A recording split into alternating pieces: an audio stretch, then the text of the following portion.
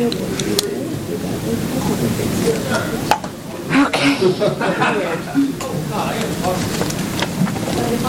All right. Let us to call the meeting to order.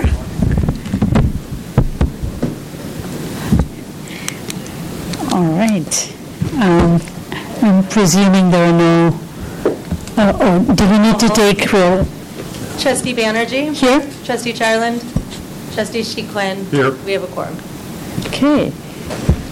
Any requests for public comments now? Okay, so first item on the agenda is approval of our June minutes. Do I have a motion?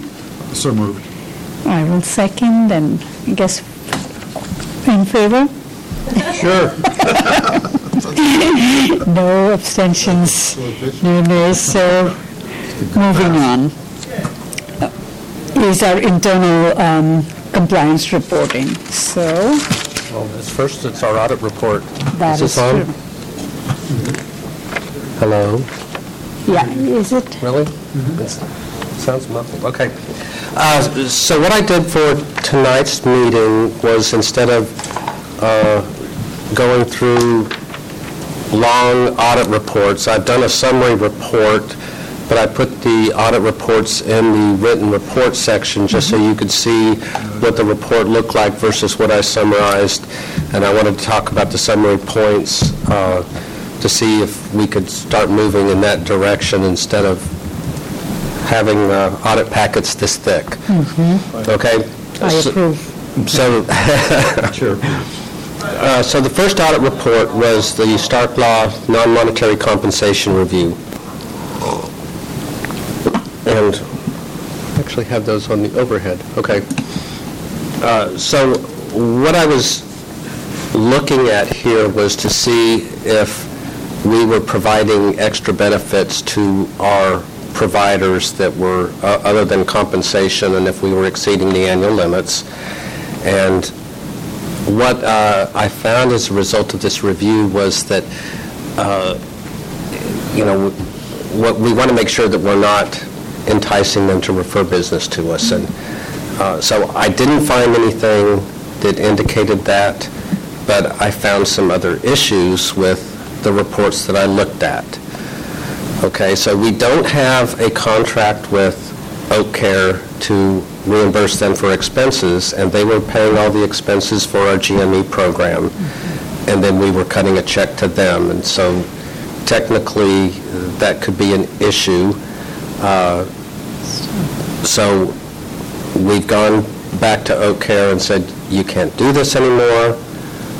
We want them to act as employees and go through the employee reimbursement process. You can do direct expense checks. You can ask accounts payable to pay deposits, but it should be things that are reimbursed on an expense report and go through the system that way, and we have better control over our expenses. Okay, so that is in process. I met with Oak Care in August and initiated those discussions. We're cleaning up the act now, and going forward, we should not be reimbursing Oak Care. They will have to be trained to be doing this now, using the expense? So because they do it for other things, they can extrapolate and do it for... they have somebody that does the paperwork on expense reimbursements, and so it was primarily making sure they were up to speed on what the internal processes were. Most of the physicians did, on occasion, submit a direct expense report. They just didn't do it frequently because then they would be out of pocket until they got reimbursed. So were they getting double paid, some doing expense reports and some cutting check for the others? I'm sure there were duplicates. Yeah, there actually were a few of those because when it was the expenses submitted directly by Oak Care, there wasn't as great a scrutiny over those. And so we found that there were some duplicate payments included, and so we've asked for that money back. Okay. It's about $26,000 over the period of a year. Okay. I think I remember a chart that demonstrated that. Right. Sure wasn't answered. Yeah. Oh, good. So I was missing the management responses in the slide deck that was in our thing. So these are complete. Good. Okay, so the other issue that we found was that we don't really have a policy or process to track non-monetary comp. And so we're working on getting that policy finalized and implemented, and it should be done soon. And in the meantime, we'll be scrutinizing those expenses a little bit more closely to make sure we don't have any violations. Won't the non-monetary compensation apply to like our UAPD and things? Do we have policies for those, or no? That doesn't. The other physician groups and things, it's only for Oak Care? No, it's not just for Oak Care. It would be for other physician groups. So we just have didn't have this existing- issue because other physicians were submitting expense reports. Okay. And we Oak had Care is the only one. The expenses from Oak Care weren't documented as well. They didn't have the justification for why this was a business need. And they didn't have the documentation of who was going out and who was being entertained. And so there was really nothing that we could hang our hat on whether there was non-monetary comp or not.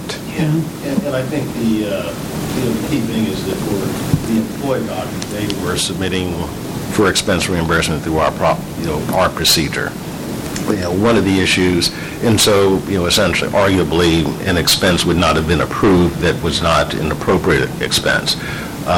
So there's not only the question of whether or not, you're documenting it adequately, but there's a question of, okay, well, are these things that we would reimburse? And I think that's actually one of the issues that was sort of raised through this and that, has to be worked through with Oak Care is that what a private organization may reimburse employees for or reimburse workers for is not the same things that we would reimburse for. And so, as Rick said, we've met,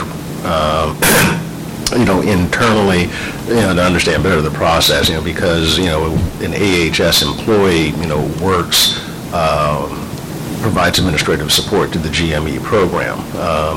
The doctors running the GME program are Oak Care employees, and so, our concern is that we have alignment between, what is being done and what is being directed, that it corresponds to our policies and procedures, so. Yeah. Thank you. Okay, so the other audit that I completed was the fair market value for physician compensation. And of course, we have to make sure that all of our physicians are compensated fairly and at fair market value. And so we were doing this review to make sure that we had adequate documentation to show that we did do an assessment of the market and that we were compensating them fairly. And we did not find any issues. We found that we had contracts in place with all the individually contracted doctors. They were agreements that were signed before they started work. We had evidence of fair market value. So the only issues that were identified in this particular review were that we had a formalized checklist that was used by contracting, and one of the things that we wanted them to put into that checklist was that they actually had a legal review of a fair market value analysis and that they uploaded it to their secure drive and that maintained that documentation, because there was a couple of instances where we had problems finding the documentation. And so this, being it in their checklist, made sure that they got it in there. The other thing that we found was we had a draft fair market value assessment for a group of doctors, and we asked them to finalize it. And then we had a group that wasn't included in that analysis that we thought should. And so we need to take other actions to make sure that they were at fair market value. And so we've asked them to document what those processes are because this was a union group and it was subject to negotiation instead of normal contracting. So pretty blasé audit, but gave me a good feeling when I saw that everything was good. Yeah. Okay? Before you go to the HIPAA thing, can I just ask one question, not about the Oak Care physician? So your total value is not much, but some of the practices that when you were doing even the expense reports and things, when they did file, like 65% of them didn't have any receipts on them, and some didn't have names and things. So how, and again, it might not be a very large sum, but it's just practices for our largest physician group.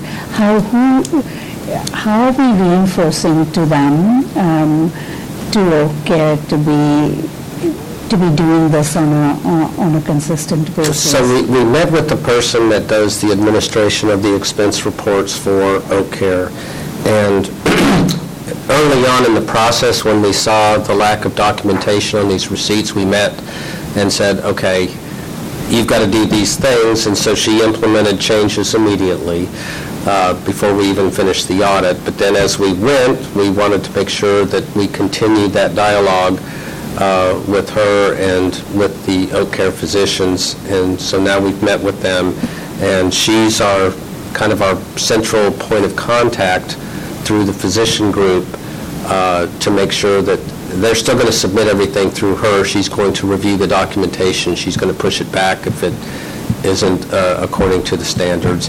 And we work with accounts payable to say, you're following the guidance just as if they're regular employees, and if you don't get the documentation you need, you send it back. And if they give you a hard time, you contact me.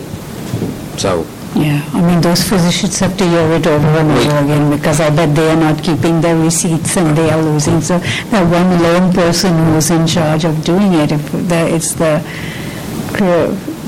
those. So most of this stuff funnels through one person in accounts payable, and so they have been instructed, and if we follow up, which we will shortly to see that we're following that guidance.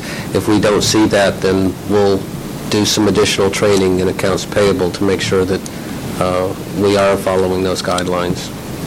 Because we needed to be a little bit more stringent on everybody. Yeah. Because it just seemed like we were getting lax in following the process. Are these all manual processes, or is some of this Yes. electronically?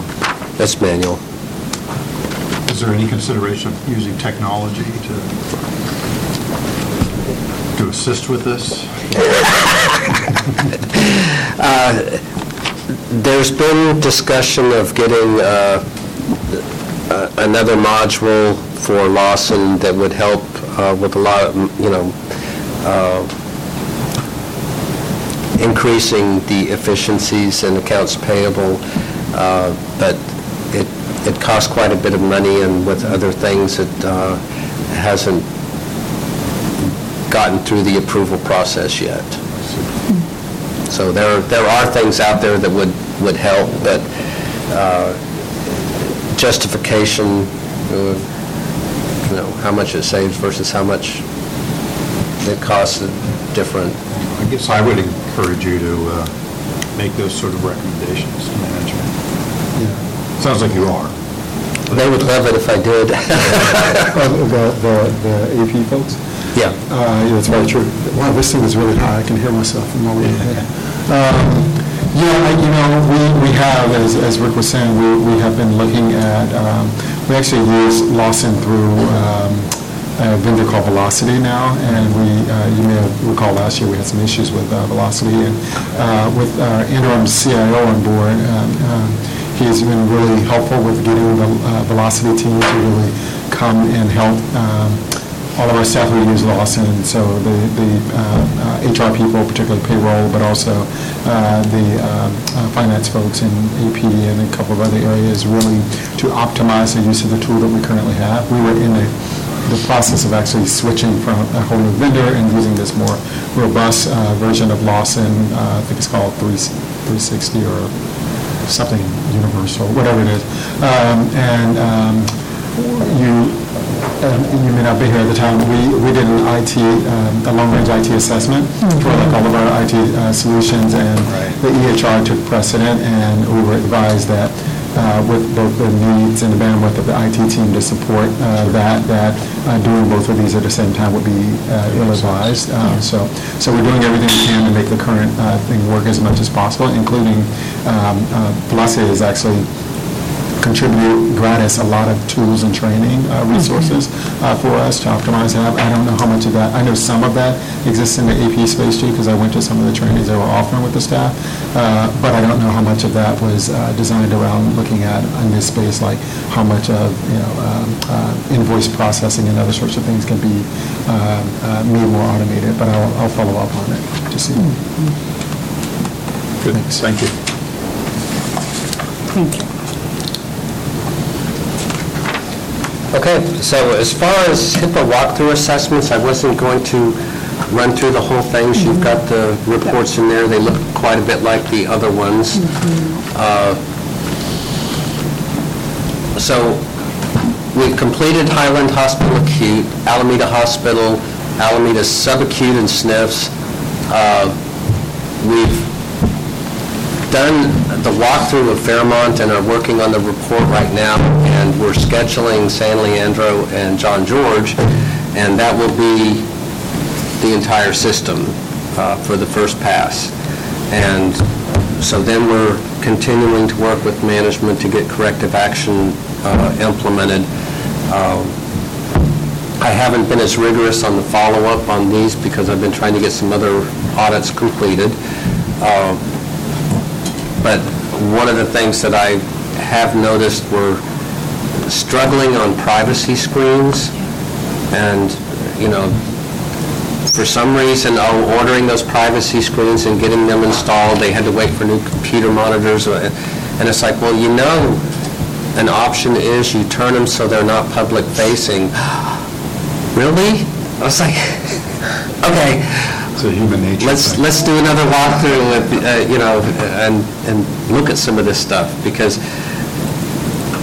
they seem to think that I wanted a privacy screen on every computer, and it's like, no, I want the ones that people can see screens so that you cannot see PHI. Yeah, this one. And so I'm going to continue to do walkthroughs with management, getting those kind of things worked, and if we have issues on privacy screens, we can move some of them to do the public-facing ones. Okay, but that work will continue, and we will finish the first assessment this year. And, oops, I have a pointer. We're seeing the same kind of things. We're looking at all of these items. The common themes are the PHI sitting on shared printers, fax machines not pre-programmed, and it's the same kind of stuff. Yeah. So even though I've put out some notices and told them let's schedule a meeting, I'm going to be looking at these things, I still find them when I do the walkthrough. Yeah. So it's going to take that follow-up, I think, to get people really ingrained in thinking about this. Yeah. Thank you for including the pictures, the photos. Those are so helpful. Well, I will continue to put the reports in the drive so that you guys can access them. But it just seems like some of that stuff is not fit for public consumption. Okay. So as far as my annual plan, I'm considering it complete, that either final or draft reports have been issued for every project. So we should have a number of reports at the next meeting to be discussed, which will conclude the 2018 annual plan, 2019 plan. I've started a number of projects. Yeah. So things are okay, so that second bullet should be the 2019 plan is on time. Right, that makes more sense. Okay. So right now, on compliance issues, we have a record number of issues that are showing on the dashboard. I gave you a little diagram showing them escalating. Yep. Not a good thing. So we're taking efforts to get focused on those and get issues resolved. The other thing that has been somewhat disturbing, you had a presentation on 340B at the last meeting, or I think it was the last one. Yeah. When Diana came in and talked to everybody. So I'm part of the 340B steering committee, and we meet quarterly, and one of the things we do is monitor compliance with 340B. And so in October and November, we talked about the audit results, and I got a clean bill of health that it was 100% accurate. And one of the things I asked was, and you did trace these all the way to the check, or the bill that went to Medi-Cal. And they said, no, we traced them to the CDM, and it showed that it had a UD modifier. And I said, well, next audit, we need to go all the way to the bill. So the next audit, which was February it was for the quarter, September through December 2017, showed a 40% error rate. And I went, uh-oh, what happened? And so then we went back and audited April and audited September or July, and we saw a pattern. It went from 0 to 20 to 40, and then something even worse happened, and it went up to 94% and then 100%. And so meanwhile, we're scurrying around trying to figure this out, and we found that there was a mapping issue. We did some changes in Sorian, and while the modifier shows in Sorian, by the time it got to our billing system, it dropped out of sight. And so we worked with IT. We set up a special work group to address this issue. And we fixed this system mapping issue sort of in June. And ever since then, every couple of weeks, I've been auditing to see that things are improving. So the last audit that we had was 2.5%. I send all those items over to our revenue integrity group. They have supposedly fixed those. So there were still some mapping issues in there, but they were then isolated issues. But it's something that's on our radar. We're going to keep looking at that because this should be would be significant dollars based on diverse audits. And Significant financial impact, right? significant financial, and with the round-the-year steering committee group that's kind of so dedicated and focused towards this to see, are we double dipping anywhere, are we using those kinds of things? So how, with that kind of care, to miss that? Well, and we thought we were doing a good job of monitoring it. It's just that we didn't take it that very last end to step. end. And then it was like, oh, okay. So now we've got a handle on it, and we're scrutinizing it, and we're reprocessing 36,000 and some odd transactions. My goodness. We've had 2 manufacturers that have requested audits of their transactions.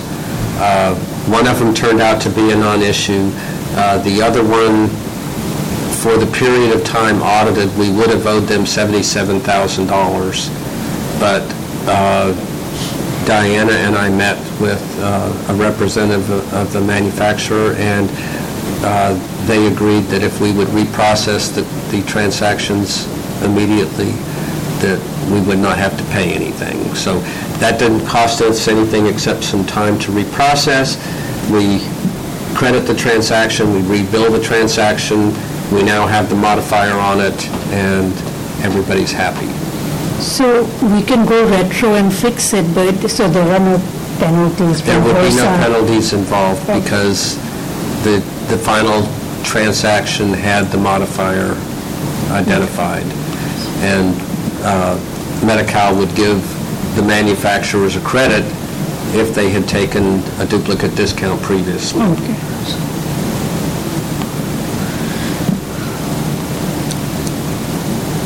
Okay, so that was all of my show and tell part.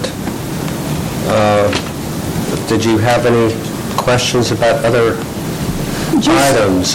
Just some of the things that, which said that they were, again, privacy screens were a big thing, but some of the other things which had a due date for June 30th and says it's still in process. I was just wondering, there are a bunch of those that, are we going to have new dates? So a lot of that is me not doing a timely follow-up because I was involved in other things like the 340B stuff, but in some cases I didn't like the responses, and I'm working with management to get new ones with better dates. Okay. And part of that is going to be going out and actually talking to them and saying, okay, here's what you can do to resolve this. You're taking me to literally on the fix. You have to do something about this. If you have a better idea, do that. Okay, so I try not to be too prescriptive. I'm telling them to fix an issue, and they can use their imagination on how they do that, but... sometimes they might need that prescriptive. Yeah. So we're working through these, and hopefully we will have better due dates. We actually did make progress on some of the outstanding items. A number of the issues from the penetration review have been resolved. They upgraded some of the software, which trickled down to other parts, and we cleared about 6 of the penetration review findings, which were all slated for December. So that was good news. Supposedly, the anesthesia base rate issue was resolved September 1, but I haven't gone back and had a chance to look at that. So, I mean, there's some things that are hopefully resolved. I just haven't had a chance to follow up to say, yeah, I'm happy with it. So we will be working on that in the next 2 months. And given, hard to bring this up because given the financial situation that we are in, but often, Rick, when we speak about, how do you do your high risk, how do you select what you need to be doing, is you say it's based on your bandwidth is what you list as your high, medium, and I was like, if bandwidth wasn't an issue and you really just looked at the risk, then you would, what kind of staff would you need to be able to be more proactive and do that even, in some ways, like one extra FTE or something might save a lot more money to the system if, you're checking things and you're able to, cover the system, the footprint a little bit more. So just think about that. I keep thinking about all the financial services. Is that something that I don't know? No, it is. With what's happening there, would Rick having been part of that, would that? There are definitely some things that Rick has done on the assessment of sort of the revenue cycle stream, where he has identified some opportunities, and those have led to either real-time recoveries that have helped the organization or process changes that have helped the organization. I see on the other part, and then a comment about sort of the resource piece, the reality is we have a couple of opportunities in those spaces, and so like even when Nancy was talking about kind of some of the challenges or some of the reasons that, or contributors to the variance beyond just the sort of calculation piece.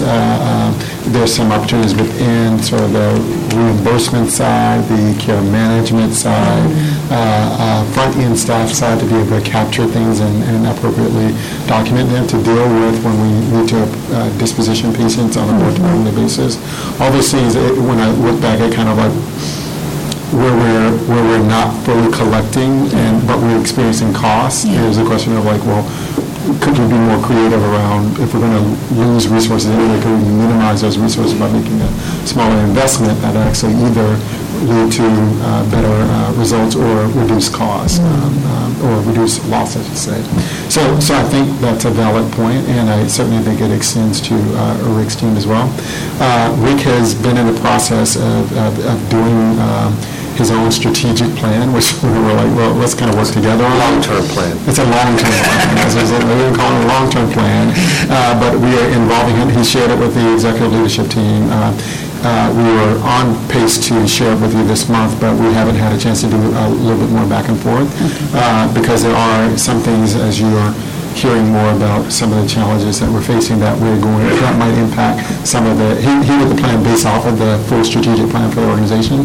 Some of those things are being modified as we go forward, and so we'll be talking about that more in the retreat and a little bit more at the September board meeting as well. And so we hit a pause and said, let's do a little bit more internal work, but part of that effort was him looking at what are the things we're working on and what does he think is the sort of requisite resources that he would need to make sure that he's tracking along with us.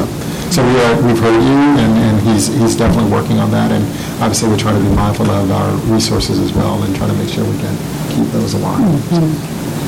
Good, thank you. I mean, until we get, the hope is that there'll be internal checks and balances within each unit or department that you don't need to have an outsider come in but that's how it works often, like you just do things a certain way, and until there's fresh eyes on it, you don't even catch it. So you have your work cut out for you over all of that. I mean, just looking at even great places like Park Bridge and things, like so many opportunities for improvement in document storage and privacy and all of that. And his team is doing a lot of stuff to tool up managers and leaders in the organization to have that sort of a mindset. He, as you mentioned, or you heard before, has one of the more highly rated components of Leadership Academy.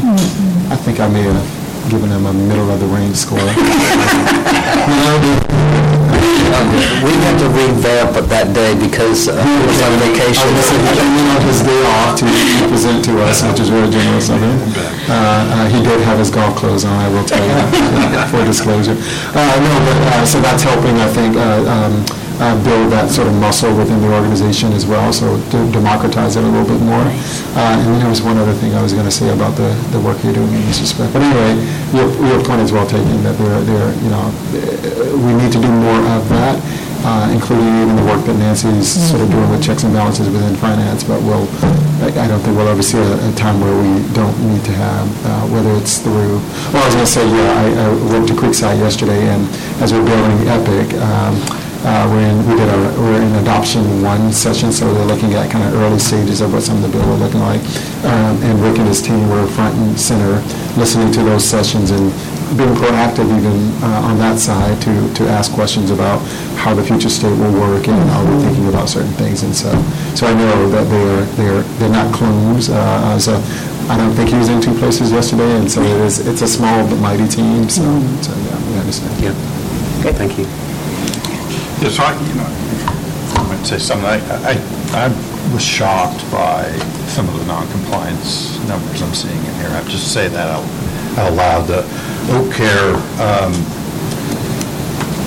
reimbursable noncompliance was 60%. 65, or is it like 35, 65 or something? Something pretty bad. So, and then the HIPAA, which is basic, human, it's privacy, and this is the, anyone in healthcare ought to know this is the law. Right. I appreciated your messages to staff. Sometimes I see messages and I go, there's a bigger story behind that. The fact that the CEO has to get involved in saying, hey, look, you can't go and look at patient records when you don't have a good reason to be doing that is pretty illuminating to the challenge that we have culturally. So it's good to hear that, and on the positive side, I think it's really good to hear that we're focusing on leadership. Because to me, this is really cultural. Deferred work, quite frankly, one, and the change is really going to come from an investment in our current leaders to change the culture on it. But some of these things are really quite concerning.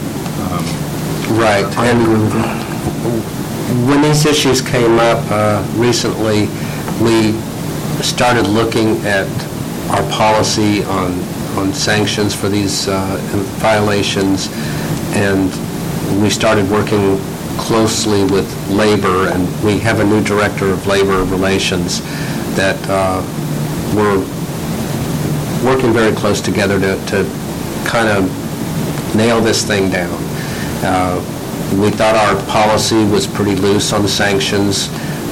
Since many of these are union employees that have potentially violated our policy, then we have to negotiate with the unions on what their punishment is, and it's like, oh, no, it should be level 1, no, it should be level 3, and it's back and forth, and because the policies were loose, we had to go back and forth and negotiate. So besides the fact that we have done some broadcast communications, we've included examples of this in Leadership Academy. We've had the memo from Del Vecchio go out. We've also worked with labor to revise that policy, and we're in the process of having that vetted with the unions right now, and it's basically, if you accidentally look at it, that's a final reminder. If you are egregious in any way, shape, or form, toast, your termination. So it's very clear what the guidance is. We will be communicating that once we get it worked through the organization. We were chatting about this a little bit before the meeting, and my recollection is that that sort of activity is actually criminal. Am I wrong? It could be determined that it was. So you're saying we have a sanction that is less than termination for something that could be considered a felony offense? It could be considered a felony. It could result in jail time up to 10 years for an individual, and it could be, significant fines. But that has to be a real egregious case. They wouldn't. Oh, I understand it. But so those are for intentional acts. So I'm assuming an intentional act. Yes, and I think the policy distinction that we've made is that, there are mistakes that will happen. Someone types in the wrong medical record. Sure. Someone, thinks they need to look at this record. It turns out they didn't need to look at it. And so we've, tried to draw a distinction between a mistake that was made and intentional conduct. The problem we had before is that even in the intentional arena, we had sort of a sliding scale of issues. And so, if you purposely went into a record without authorization, but you didn't do anything bad with the information, then that might not have resulted. And you needed to, sort of stack, essentially, misbehaving conduct on it to get to the ultimate sanction. Now, I think the policy is much more straightforward. If you went into a record, you knew you were going into the record, and you weren't authorized to do it, doesn't matter whether you did anything in there, doesn't matter what happened after that, that results in the sanction. If the circumstances demonstrate that it was in fact not that situation, and that, it was a mistake, then that will lead to a warning, to the individual, because, we don't want to have a situation where people are just routinely just, going into records without, applying any sort of, degree of diligence about it. So that's what we've tried to clean up, is to make clear that if someone accesses a record without any justification, that is going to jeopardize their employment with the organization. So, and I think that you hit on, a correct point, and it sort of goes back to, Trustee, Banerjee's point about, the resources. We've had many conversations about this, and the, trying to find the right balance between, adequate resources to check versus relying upon those checks when we should, be relying upon leaders to basically enforce the correct standard as far as it goes. But on the one hand, we have an education piece to make sure everyone understands what it is, which is something Rick and his team, is very good at helping with. But then there is the cultural piece, which basically makes this issue everybody's issue and not just folks who are tasked with sort of finding problems and issues. Yeah, and the new code of conduct that now you worked with the unions on, that had a bunch of the compliance things through it, right? The thick code of conduct that we reviewed, it had about records and all of that as well, right? So right, and so that's been reviewed with all the unions, and we're working on the rollout plan now to how do we get that communicated and get people to understand that they have to abide by it. So as contracts happen, that's when each of these unions will internalize the code of conduct? No. As soon as we publicize it, they will be expected to. We just have to publicize it, communicate, make sure that they understand we're following this now. And that is, do you have a timeline for when that's going to roll out? It will be live by year end, and hopefully a lot sooner. Okay. We might do it in conjunction with Compliance Week, which is the second week of November, so that we can combine activities and talk to people while we're wandering around aimlessly, but glad handing. Good. That was a good breeze wandering around aimlessly. Okay, go on. Okay. You got a picture there. So did you have any other questions about the report? No, reports are good. Lots. Really helpful. Yeah, very helpful. Very, very helpful. So one thing that we do need to do is finish the charter. So Rick and I spoke about this. As a committee, we approved the charter, Mike. The thing that Trustee Lawrence had brought up was that to make sure that the charter has teeth or has implementation in terms of that there should be a compendium that when we bring it to the full board we approve the charter of the committee. It has to go to the full board for approval, that the board should have some kind of a step of how the performance appraisal happens. So Rick, I see your plan, the way you had done it. And I spoke with Trustee Jensen, who chairs the HR committee, just to see from the HR angle if there's any input that Tony could give. I know that you've probably been. So I don't know how long that's going to take to, just kind of put down a plan of how in the coming year the performance evaluation that would happen would have kind of, we're not talking 360, but maybe a few questions that could relate to the board could be able to assess you on. It's mainly the evaluation part of it. That's the only thing that element of the charter that needed some kind of guidance, right? I feel, do you think we could get something done in time for the next board meeting? And bring it to the full, no?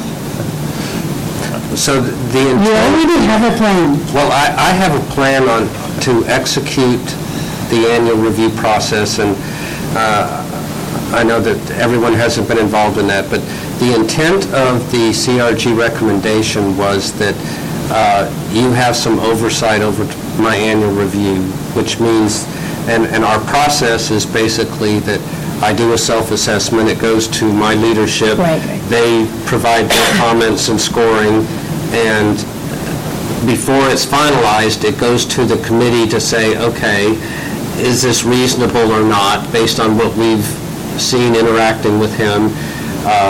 If they're recommending that I be terminated, then you have to go, if they say that I'm a superstar, then you go, So it's more or less to say that I'm being treated fairly and that I'm not being overly criticized for reporting issues, which is my role. Yeah, no, I understand. And so, I understand. And to kind of memorialize it so that there is, not just that we see what we had envisioned, and I don't know, Trustee Chiquin, if you were part of the audit committee at that time or not. I don't believe that. But just the regular thing that you use, but some, because Rick is spread all around the system, kind of where we would have some just short but relevant to the board, a few things that we could, the audit committee or the board could assess in terms of, and again, the process or with some stakeholders across the system, like a few things. And is that hard to do in terms of like 2 questions here, 3 questions here on a questionnaire, that if I work with Tony and you do and we do this to bring it to the full board by October or something, so that compendium is then this charter gets. So, I'm just a little, I'm not clear. I don't know, I can't say what can be built into the evaluation process, because I understand that, what the success factor is basically, once Rick completes his self-evaluation, then it comes out, it comes to me, Yeah. and a evaluation is prepared based upon, the goals that are laid out there. Right. Whether or not what you're talking about can be incorporated at that point as something to be addressed, meaning that, in addition to these goals which are laid out, or these, behaviors, there's now this additional piece. I don't know, because I just don't know the system.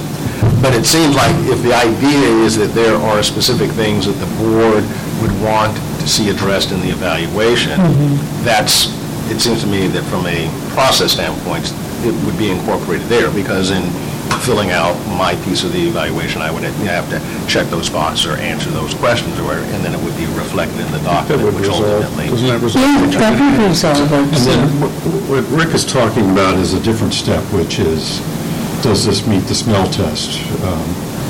After your process is finished, there is, as I understood what you're saying, is the board has a role in determining that there's independence, the ability to fulfill his role without undue pressure. And that's a probably very high-level evaluation. But that is probably what. Of the process as it was implemented. Yeah, the close. Because, again, because there was a closed session meeting where there was discussion about how this was all going to be played out. And I wasn't there, so, and then, so when, Trustee Lawrence was referring to the piece of the process, to be honest, I wasn't quite sure what exactly that was. And then, and I wasn't aware that the question had been raised with Tony about how this can be factored in. But again, if the idea is that the board has 2, 3, 4 issues that they want to see reflected in the evaluation, it seems to me that can be built, I think that can be built into success factors. And then, that would be included but I also sort of, and I just want to be clear on this, it sounded like you were talking about getting input from somewhere else. I don't know how. Yeah, it's tough to do that in success. That's a little bit different, because right now it's a pretty much automated process. I fill out the form, I hit a button, it goes back. So the board and... It's a linear process. So the way, and Tony may have described this, so forgive me if you did, but just to sort of recap what Mike is saying, so success factors, one, it starts, at the beginning of the year, so it's a set of performance goals, and then it's a set of leadership behaviors. And the individual starts the evaluation. So that set of all, the leadership behaviors are standard for everyone. So it's the same set of behaviors around, I should know this, I've done 6 of them in the last 2 weeks. I can think of them all, like leadership, let's say accountability, integrity, those sorts of things. Trust, that sort of thing, but the goals are the flexible part, and that's where we have a little bit more room to set those up. But you set them up at the beginning of the year, so now the person knows what they're being rated on, and some of those are ones that we automatically cascade down, some of them are free form for the individual. So I think to that end, if there are ones that there's specific things that you as a board want to make sure that Rick is doing based off of the audit plan or based off of some goals that you'd like to see achieved, then I think success factor allows that. Getting to the end of the year when you're actually doing the performance, and HR pushes it out to everybody, it starts with the person being rated. The person being rated does his or her self-eval. Correct. So how do I think I performed on this? Some of them, if they're built on cascaded down goals like EBITDA or turnover rate or anything like that, we put in the actual performance for the organization, and then it automatically calculates the score. So that person is not giving themselves a score for those automated things. They may be giving themselves a score, whereas it's a subjective thing that they have to report their own performance, and then they can make comments. That then goes to whoever that person's direct report is. Currently for Rick, it would be Mike. Once his charter is approved per the charter, it would be me. And then that would, I would then take a self-evaluation, write my own comments in. Again, those other scores are already in at that point. The leadership behavior, he gets to give himself a score and then some comments. I get to give the final score. And I could either agree with him, I could raise it, or I could lower it based off of my own assessment, and then I usually give comments. If it's something other than the average, because there are some people just give themselves, unmet expectations, there's not an obligation to give comments. If you give yourself anything other than that, then there's an obligation to say why you think you were over, above average. I think there is the same if you think a person underperformed, recommends improvement or needs improvement. But that goes back to the, after the manager finishes, it goes back to the employee to review. That's usually when you have the conversation, and then it gets finalized. So it doesn't, to my knowledge, doesn't allow for an opportunity for others to offer that kind of, sounds like what you're talking about is kind of more of a 360 element to it than a without it being a very comprehensive 360, but just some of the elements. So I think probably even if success factors doesn't allow for it, you probably have to just do an appendix or some sort of addendum to it, where if we in a 360 fashion we just polled certain individuals if that's what you wanted. And then, pull that feedback together, like do a survey market or something. I don't know if we can attach it to Success Factor, but we could basically print out both documents and give them to the committee if that's something you want to do.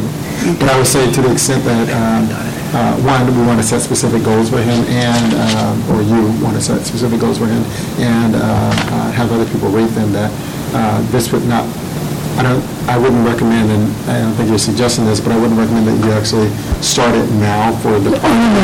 We're talking about now for the when the charter and for the future. So with the passing of the charter and then going forward for the rest of this year.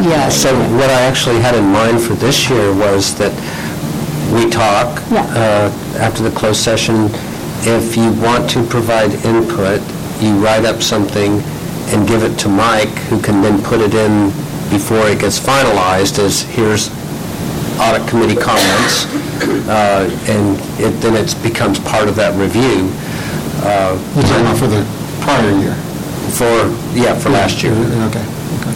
Yeah, that I can do. Yeah, I was also thinking moving forward, but yeah, we can discuss that because Or we are just- planning. But I think the processing for the charter is, again, what are the steps going to be? Because again, I'm still not clear precisely what those steps are, because it seems like it seemed, if I recall correctly, that's what the ask was, is that the charter identify the particular process, because the charter says, that this will occur, but I think the concern, correct me if I'm wrong, was that how that will. Yeah. So if you can, I just need to know what those are, because we just need to, finalize that, then I can figure out a way to revise the charter or add to the charter so that that can then get moved on. Yeah, I would recommend that the chair meet with you to talk about that. I have a little less institutional memory on this. Yeah, and I think. And you're putting some pieces together, and Trustee Jensen and I just talked, so we haven't really spoken to Tony or anybody to give us even some thought about like what to do, but I was thinking that we need to like kind of work on it on an expedited basis because we brought it up at the April retreat, and it's kind of just been festering for me, like, oh my gosh, this is this hanging chat that hasn't been done, but yeah. So it seems like the charter could be pushed forward as is with the language that you have some involvement in the review, and the how can be ironed out at a later time. We just have to figure out how much involvement is needed and what kind of steps we have to take to get there. I'm fine with that. I'm fine with bringing it to the board and working out the... Trustee Lawrence will show up on public comment. He